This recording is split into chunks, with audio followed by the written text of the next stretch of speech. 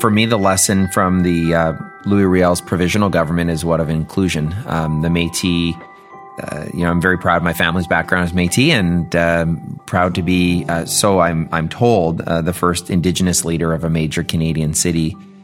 Looking back at the governance of the provisional government and what it stood for, my reading of history is that it was an inclusive government. It was one that really set out to have a province in which everyone was proud to call this place home. And that continues to be something that people of all backgrounds, whether they're Métis, Indigenous, or not, I think in Winnipeg and in Manitoba continue to strive for. And it's something that, in terms of governance as a country, we continue to struggle and make strides towards in terms of the four-sided table that we all aspire to have. This is Winnipeg, Manitoba Mayor Brian Bowman.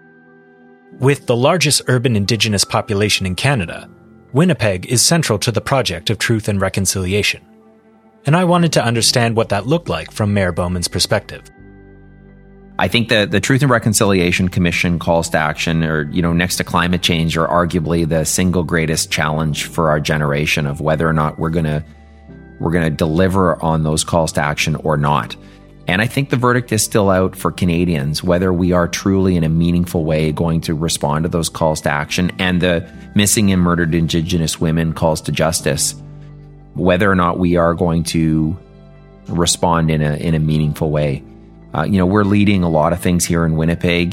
Canadian cities are stepping up, provinces and the federal government, in different ways. But when I look at having the largest Indigenous community of a major Canadian city, I see that as a source of pride, but I also see it as a source of opportunity, because so much of the wisdom we need resides in our Indigenous people and our elders in the community. And they have the ability to show us all the kind of that path to reconciliation, and that journey that we're on is being influenced significantly by our Indigenous people. I'm Glenn Bowerman, and this is City Insight, Canada's constitutional city crisis.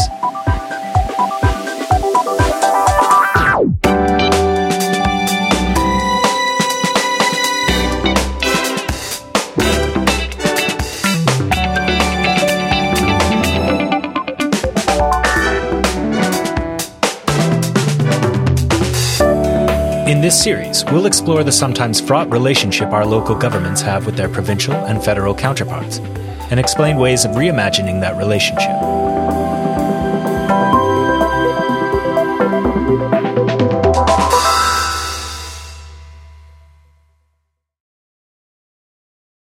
And when you speak of the challenge of reconciliation, what does the challenge look like in Winnipeg specifically?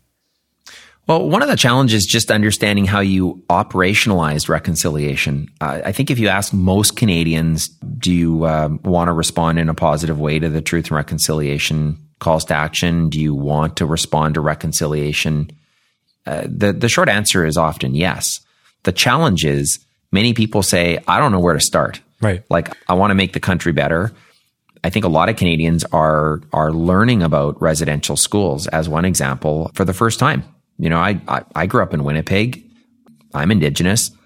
I didn't know about residential schools until I was in university. Right. It's outrageous in a country as learned as Canada that a major part of our history has not been widely taught, and it's becoming taught. So I think that we've brought in the Winnipeg Indigenous Accord as a means to create that ripple effect of education and action in the community, and there's a lot of other things that I could go into that we've been doing, but it really comes down to that challenge of education and then action that needs to result from it. And good faith, sincere way, many Canadians, just don't know where to start. And so that's where I think elected officials have a role to play is providing that roadmap, in providing that those options for businesses and not-for-profit and individual Canadians. And that's why, in our case in Winnipeg, the Indigenous Accord is a major part of that work, in addition to some of the other things we've been working on. Yeah, speaking to that accord, can you unpack that for listeners? It's the answer to the question when organizations say, I want to help support reconciliation, but I don't know where to start. Right. Today, what the Indigenous Accord is it's a commitment that signatories make to our community and to each other that they are going to respond to the calls to action. It's a non-prescriptive document. And so by signing it, you're committing to report annually through a city website on what actions an organization intends to take and how successful you were in the previous year. It's not conducted in a way that the city judges those actions. It's actually just done to hold us all accountable for that public scrutiny. We also facilitate all partner gatherings throughout the year where we bring in elders and others that can help educate the frontline personnel of respective organizations and kind of empower them, because often they're working on the side of their desk in organizations and they're just trying to do their best. So we want everybody who's engaged in this exercise to just learn from each other. And so it's been a very positive exercise. We're roughly 200 organizations have signed on now. We're going to continue to work to have folks signing on. Join us in this conversation. We'll do what we can to walk you through what you should consider as an organization, but ultimately what an organization chooses to act on is at their discretion. As well, you've established a human rights committee at the local level. Yeah, the Human Rights Committee, my focus in my first term was definitely on reconciliation, but as the mandate evolved, what I increasingly started seeing reconciliation through a human rights lens. Because ultimately, we are just talking about basic human rights for Canadians. Right. And, we're really blessed to have the Canadian Museum for Human Rights reside in Winnipeg. And the cluster of human rights, academia, study, and policymakers that's emerging in Winnipeg, I felt we need to better tap in and learn from them. And so we created what we understand is the first ever Human Rights Committee of Council in Canada. And, we've been working on a number of things, whether it's newcomer welcome and inclusion policies, whether it's anti-oppression training and other actions to build a more inclusive city. But I personally am increasingly seeing the reconciliation work under that umbrella of human rights work, because at the end of the day, the reconciliation work is just about protecting Canadians' human rights. And it's another way in which I'm trying to connect with Winnipeggers who may not see reconciliation as important as it should be for them. I think there are some Canadians who have perhaps a better understanding of human rights as it relates to them, and seeing it through that human rights lens can help act as a bridge of understanding between non-Indigenous and Indigenous Canadians. That's one of the reasons why I'm increasingly framing it through a human rights lens.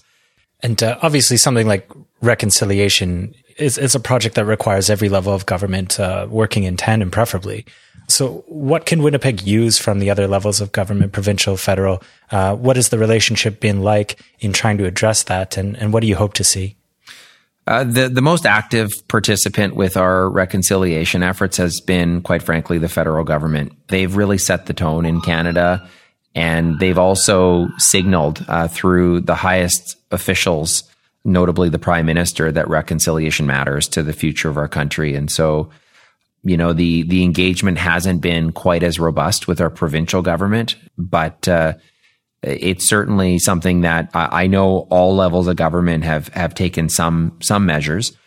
What we've been trying to do is, I'd like Winnipeg to increasingly be seen as a leader in human rights protection and promotion, but also in reconciliation work. And something that Winnipeg does have, it's different for every Canadian municipality, but you do have the City of Winnipeg Charter, which gives the city certain powers to do certain things, like I imagine establishing a human rights committee. Yep. Is that an aid in something like addressing the needs of the reconciliation project? I think, when it comes to reconciliation and human rights work, I think councils, regardless what their governance structure, if there's a will, there's a way. Mm-hmm. And, if you look at Canada's big city mayors, we've got some just incredible mayors in Canada that are committed to reconciliation, to human rights protection and promotion.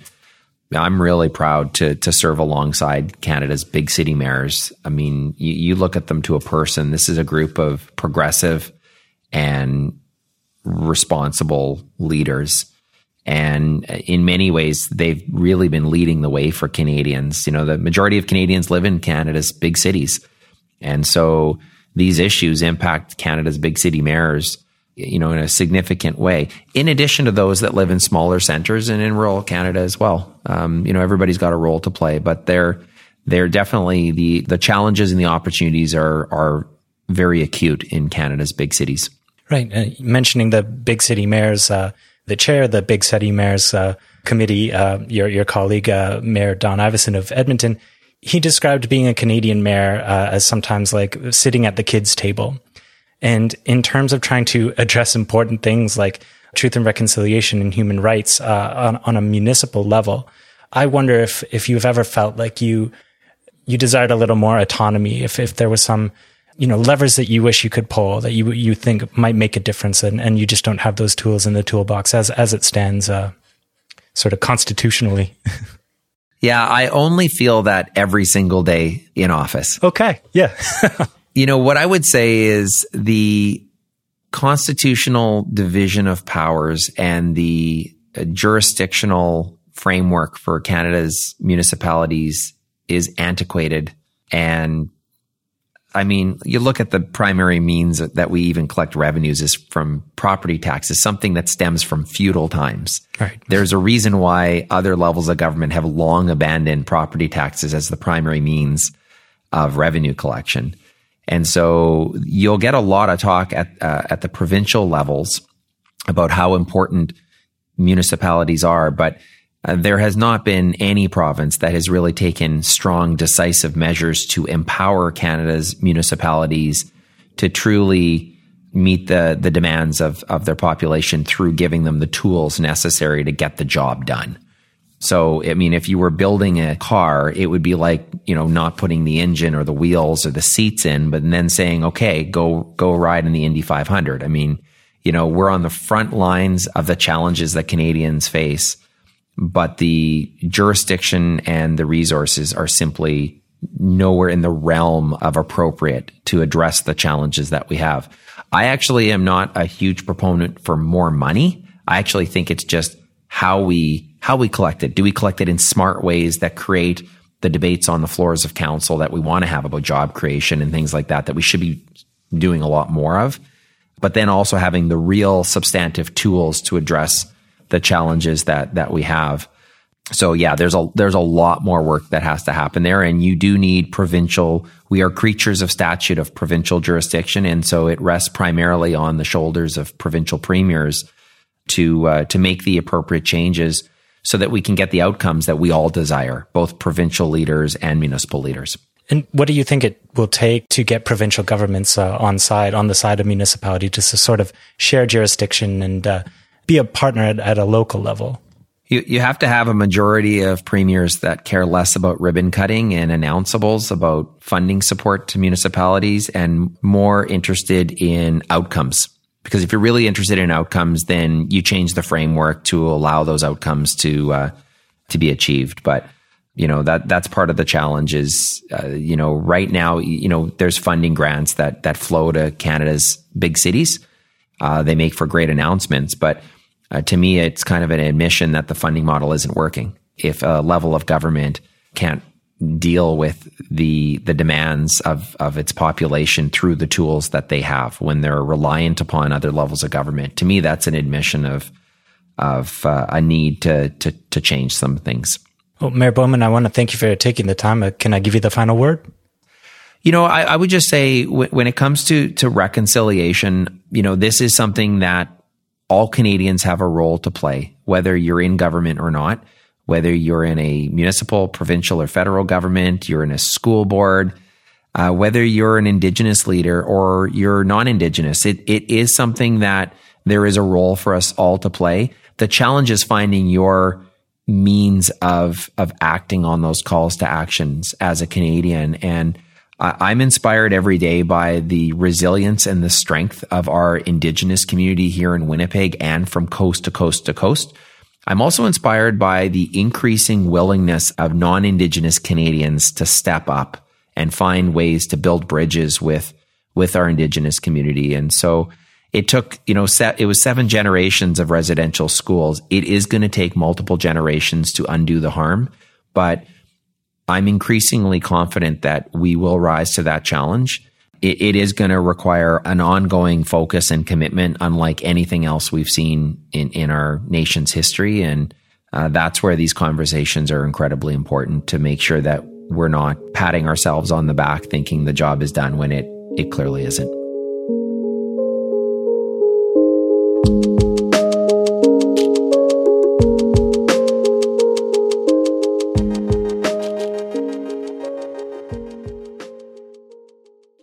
In Saskatoon, Saskatchewan, the city unanimously passed an Indigenous-led downtown safety pilot run by the Saskatoon Tribal Council. Like many cities in Canada, especially during the pandemic, Saskatoon is trying to address issues of homelessness, mental health, and addictions. Mayor Charlie Clark says the city is trying to address these issues while repairing the trauma caused by Canada's colonial past.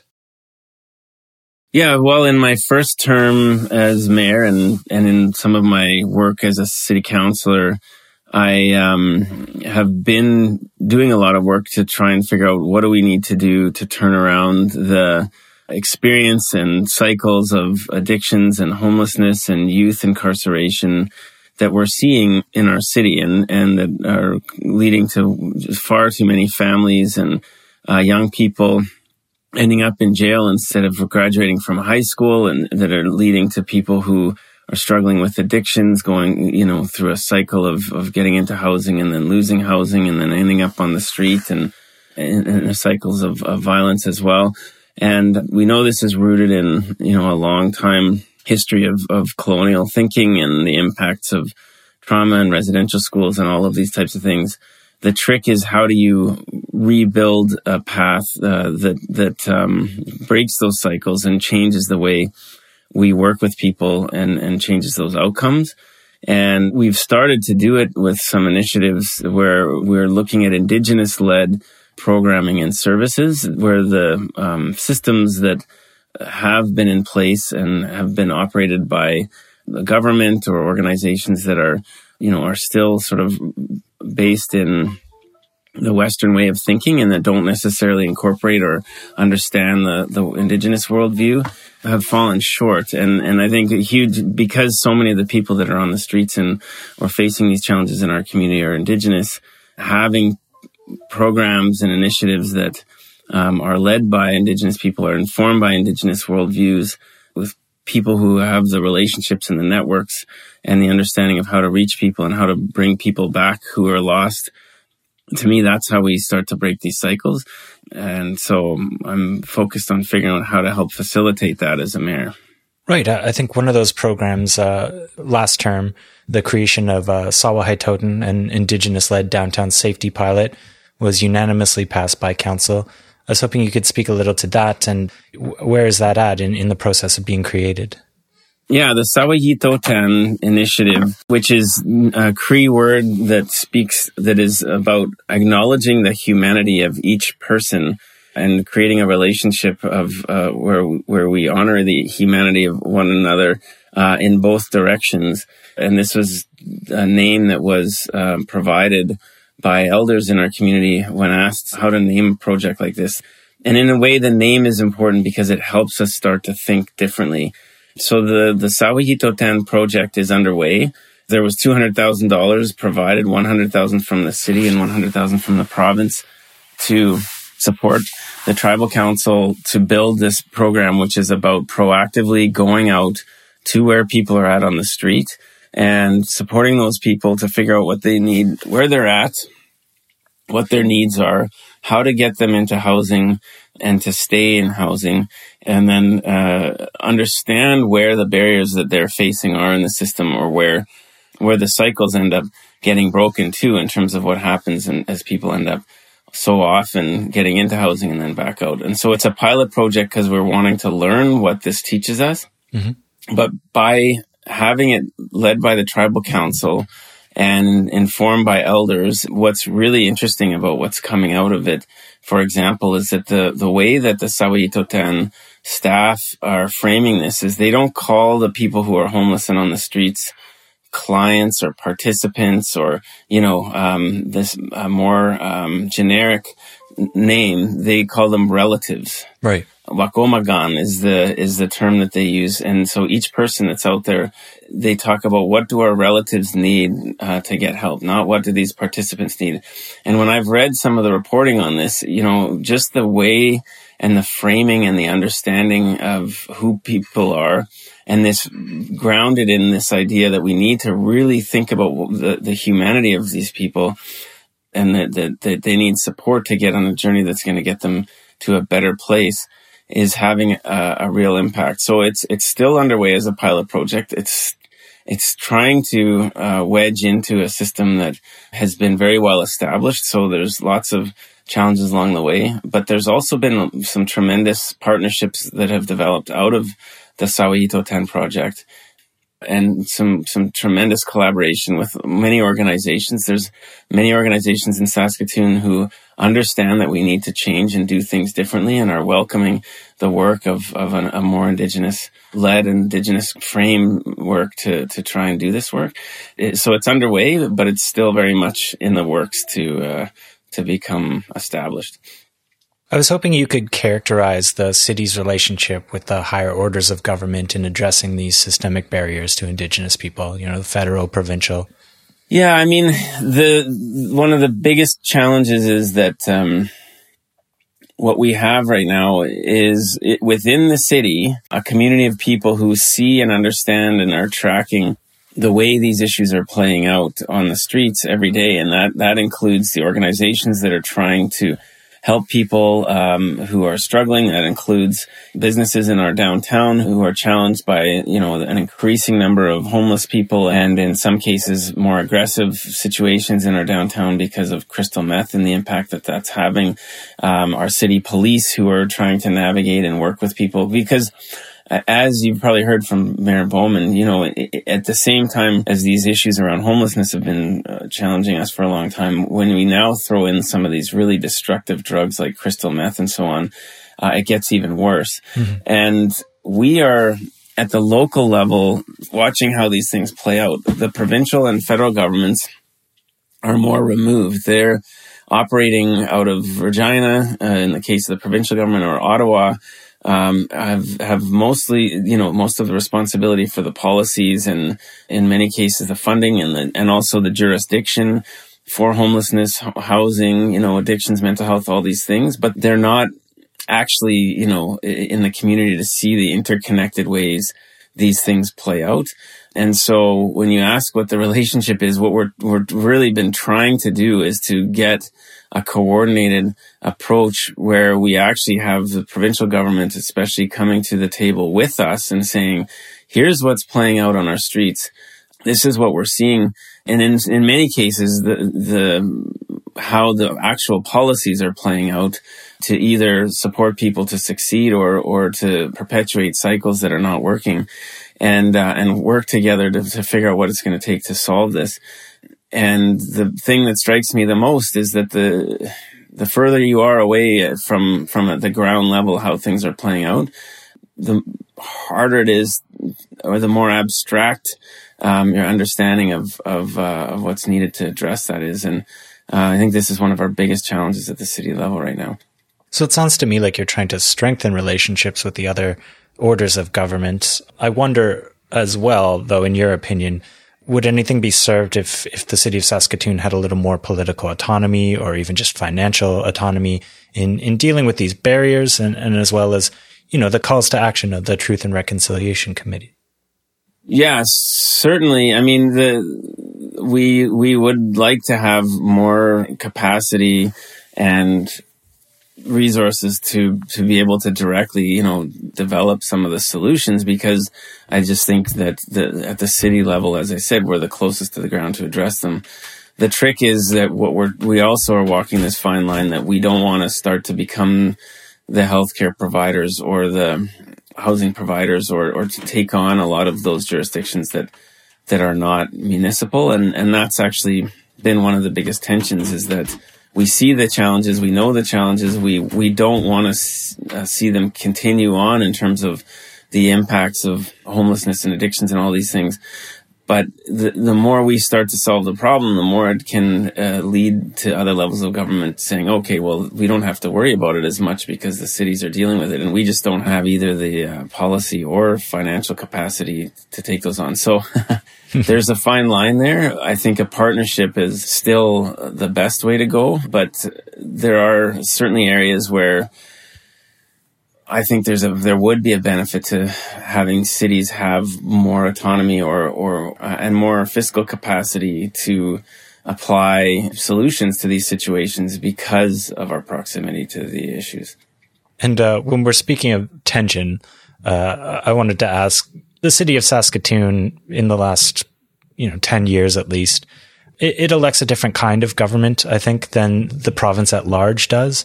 And I'm wondering if there's tension there in navigating these priorities. Yeah, I mean, we have a community that is certainly wanting to move forward and to understands that we need to take a progressive and inclusive approach to our future. That in order to be successful as a community, we need to be inclusive. We need to start to address some of the challenges of climate change. And so these are all definitely aspects of my mandate and what I've been elected on. I've maintained and worked to maintain a pretty strong relationship with the provincial government and different ministers along the way, and the premier in order to make sure that we're finding where that common ground is between what the mandate of the province is and what the mandate of the city is. We are running into some challenges with certainly with regards to how some of these issues I've been talking about are dealt with, because I am concerned that some of the policies and practices and the way that funding for organizations or programs for housing, homelessness, and addictions are just not providing the results that the community deserves.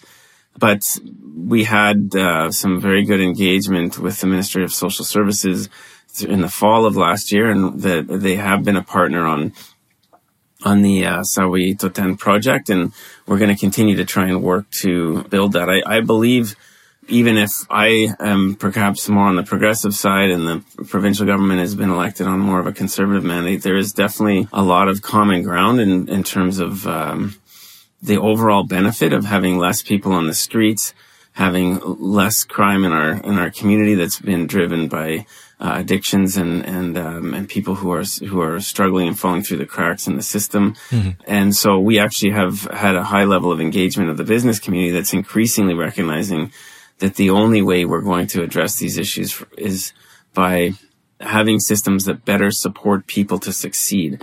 We cannot police our way out of this system, or we can't put in, regulations and bylaws that somehow sweep, poor people under the rug. That none of those things are effective or humane, and we need to come up with systems that actually get people supported to get off the streets and into housing. Well, Mayor Clark, I want to thank you so much for taking the time to speak with me. All right.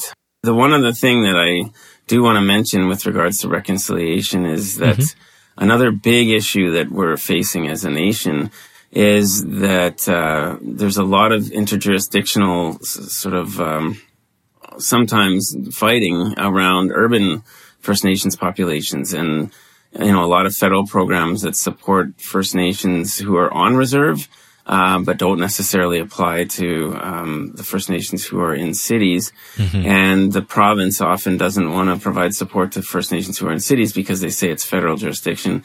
But the challenges that arise, again, happen on the streets of cities, in the neighborhoods, in the schools, in the jails, and in where people are on a path that's not working, that's not getting the support, that's perpetuating some of these old cycles.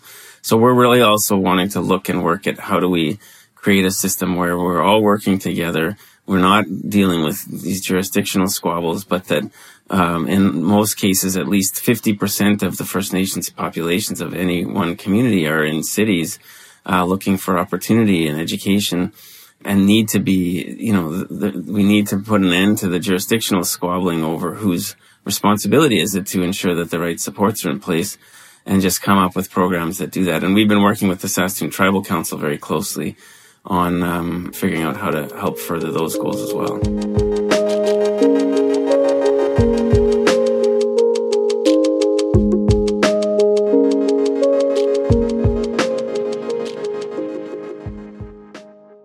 In the Northwest Territories, the relationship between a city like Yellowknife and its higher orders of government is a bit different than cities and towns under a provincial jurisdiction.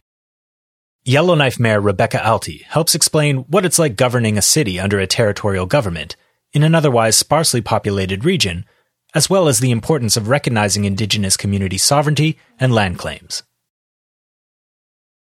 First off, I want to acknowledge that I'm on Chief Dragi's territory, which is home of the Yellowknife's Dene First Nation. Mm-hmm. And so here in Yellowknife, we're part of the Northwest Territories, and the Northwest Territories and all the territories in Canada aren't actually recognized in the Constitution. So they are a creature of the federal government. So we're kind of a creature of a creature. Right. But just like municipalities across Canada, we get our authority delegated from the territorial government through legislation. Right. And what would you describe as Yellowknife's sort of traditional relationship to the territorial government? Probably a lot like down south where, we have to go and ask mom and dad, hey, we've created this community plan, or this is our zoning bylaw, and do you approve it? And they review it and say, yep, this is good. So, I think we've matured a lot over the years and haven't quite got that legislative maturity yet. The thing when I talk to the territorial government about considering a specific City of Yellowknife Act, because there's 33 communities in the Northwest Territories, Yellowknife's the capital, and we have half the population here.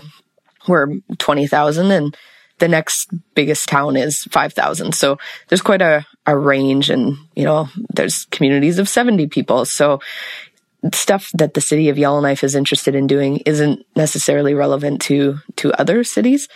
So trying to start those discussions with the territorial government about how, just like the territorial government has had authority devolved to them from the federal government over the years, with the most recent in 2015, where the federal government devolved land administration to the territorial government. Mm-hmm. We're urging the territorial government to consider the same, devolve some more jurisdiction and authority to the municipality. Again, we're not looking to get into health or education, but the territorial government owns most of the vacant land in Yellowknife. Right. So anytime that we want to develop a new subdivision, we have to go to the territorial government and ask, hey, can you transfer this land to us? And they say, why do you need it? Well, we want to build more houses because we need more houses. And it's this long, complicated, bureaucratic process. And if it's in the case of business, we need more space for businesses to develop. It takes 2 years to get this land devolved. Business is already left. So trying to really streamline the process so that we don't hamper development.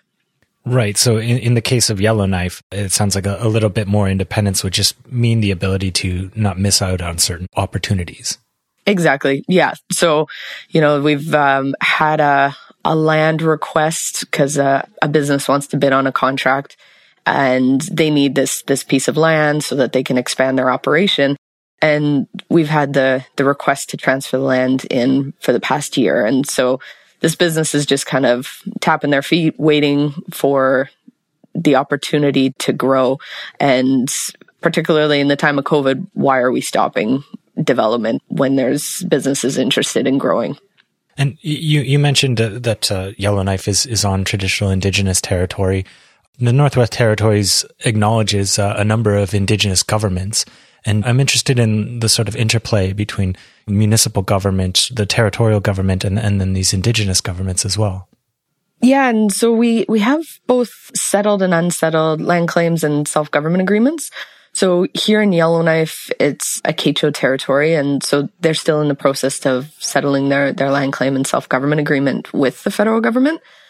So it does provide a bit of uncertainty right now with some land in the City of Yellowknife. But for our relationship, we really see it as 4 levels of government working together. Mm-hmm. And we have a memorandum of understanding with the Yellowknives Dene First Nation to be able to outline how our relationship will, when we'll meet and items that we'll discuss. And it's really improved a lot in the past few years from having a bit more structure to our relationship. So one of the projects, or some of the projects that we've recently done, is revising our community boundary, because currently one of the Yellowknives Dene First Nation communities what is in our boundary. And so we're looking to redraw the line to have their 2 communities within their same boundary.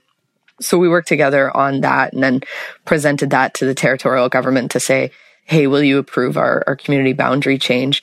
So that process is still with the territorial government waiting approval, but, working together on that really grew. When we did our community plan, was making sure that the Yellowknives Dene weighed in on how the community would grow and our policy principles around that. As well, we've been working on a joint economic development strategy. And I think the key thing with the MOU and everything we work on is recognizing that we're 2 distinct governments. And so the municipality being a creature of the territorial government and the Yellowknives Dene First Nation being a nation. So we have different authorities and jurisdictions. And so when we're working together, it's really recognizing that and then finding what are common levers that we can pull. So in regards to the economic development strategy, the city of Yellowknife doesn't have any education or skill development responsibilities, but the YKDFN do. So something around that wouldn't be included in our joint one, but would be included in their own personal one. So yeah, it's a lot of conversations and making sure that we're working together on everything that we can. Right. And you mentioned the sort of looking at redrawing the borders of Yellowknife and who has responsibility for what. Can you sort of unpack that for listeners? One of the Yellowknives Dene First Nation communities was in the boundary of Yellowknife. And so it was about redrawing the boundary so that the Yellowknives Dene First Nation community was in the same, because their other community is just across the lake from Yellowknife. So it was about redrawing the boundary. So the community of Dilo is no longer in the city of Yellowknife's boundary. It's in the Yellowknives Dene First Nation boundary. Because right now, when Dilo's in the city of Yellowknife's boundary, it means the city's responsible for paving and water and sewer, and Dilo residents have to be in compliance with all the city's bylaws. Whereas when it's no longer in the community boundary, they'll be responsible for providing municipal services and having their own bylaws for their own residents. So municipal autonomy for that community. Correct. Yeah. Yeah. Because it's kind of funny in that they do have a chief and council who is responsible for that community. And so I guess, one of the ways that we've been working together over the years is in the zoning bylaw, when it comes to the community of Dilo, the thing that we've written in is any changes to this zone would be reviewed and approved by chief and council before being made. But yeah, it's definitely about giving Dilo chief and council full autonomy of their community. I think that's really essential because with this project, talking about municipal autonomy and the case for it and what needs to change, does there need to be something in the charter, what have you? The ideas kind of break down a little when you start to recognize that so many of our cities were built on occupied land and that they are sites of still sometimes very upsetting disputes. And so I wonder what your thoughts are in terms of talking about municipal autonomy while still acknowledging that white colonialists are not the first stewards of this land. For sure. Yeah, and I think with this conversation, there's probably more questions than answers that I have with it. And, one of the things I think about is, first, I think land claims and self-government agreements should be settled before we get to that conversation about constitutional recognition of municipalities, because I feel there may be resources being drawn away from settling those land claims and self-government agreements and focus then on municipalities getting their constitutional rights, which, I think we have to stop and recognize that resources aren't infinite. And then it also, if municipal governments are recognized in the Constitution, does this mean now that for self-governments and land claims that municipalities would have a seat at the table? And are we moving from the tripart to a 4-party negotiation? Because, right now when it comes to land claims and self-government agreements, the federal and provincial governments are at the table because discussions can occur in jurisdiction of either of those. So if municipal governments are recognized, then self-government agreements can involve zoning bylaws. So having 4 parties at the table, does that slow down the process? And again, I think that bigger question of resolving self-governments and land claim agreements before getting into this next step of the Constitution, I think is important. Mm-hmm. And, for municipalities, it would be a good push to encourage the provincial and federal government to make that a priority, to settle these land claims and self-government agreements so that we can get on to the next step of the constitutional rights of municipalities. Because I also think that, what we're trying to achieve with being recognized in the Constitution, there's other legislative reforms that could be done at the provincial or territorial level. So without pulling the federal resources away from Indigenous nations. Yeah, so I was thinking there's been discussions about the provincial and legislative reforms. And I know right now it's just so easy to make changes to municipal legislation at the provincial level, and territorial level. So, if it's a requirement that it needs 2/3 votes, or it needs the agreement from municipalities, or it needs a referendum, we may be able to achieve the same thing that we're trying to achieve with getting municipalities recognized in the Constitution.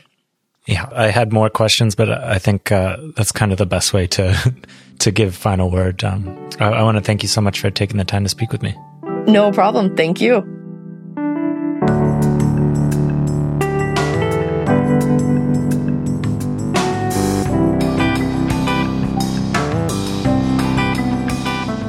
Greater local autonomy for cities can empower those governments to help the urban Indigenous population thrive and answer the calls to action set out by the Truth and Reconciliation Commission. Whether that means better funding and the discretion to spend it, the ability to establish a human rights committee, or to reinvent ways to address matters of public safety. Still, as Mayor Alty says, discussions about cities' autonomy should not supersede those of Indigenous sovereignty. Perhaps, though, there is opportunity to make common cause between the need for greater local power and the need to address the legacy of colonial violence and oppression Canada, at every level of government, must take responsibility for.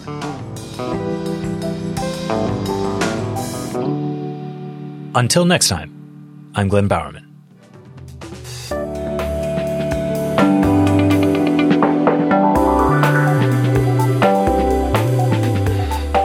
Thanks to our guests, Mayors Brian Bowman, Charlie Clark, and Rebecca Alty. I make this podcast with Neil Hinchley, who composes our music. City Insight is made in partnership with Spacing Magazine and Massey College. Executive producers are Alan Kaspersky and Matthew Blackett. Creative consultant is Darren Chow.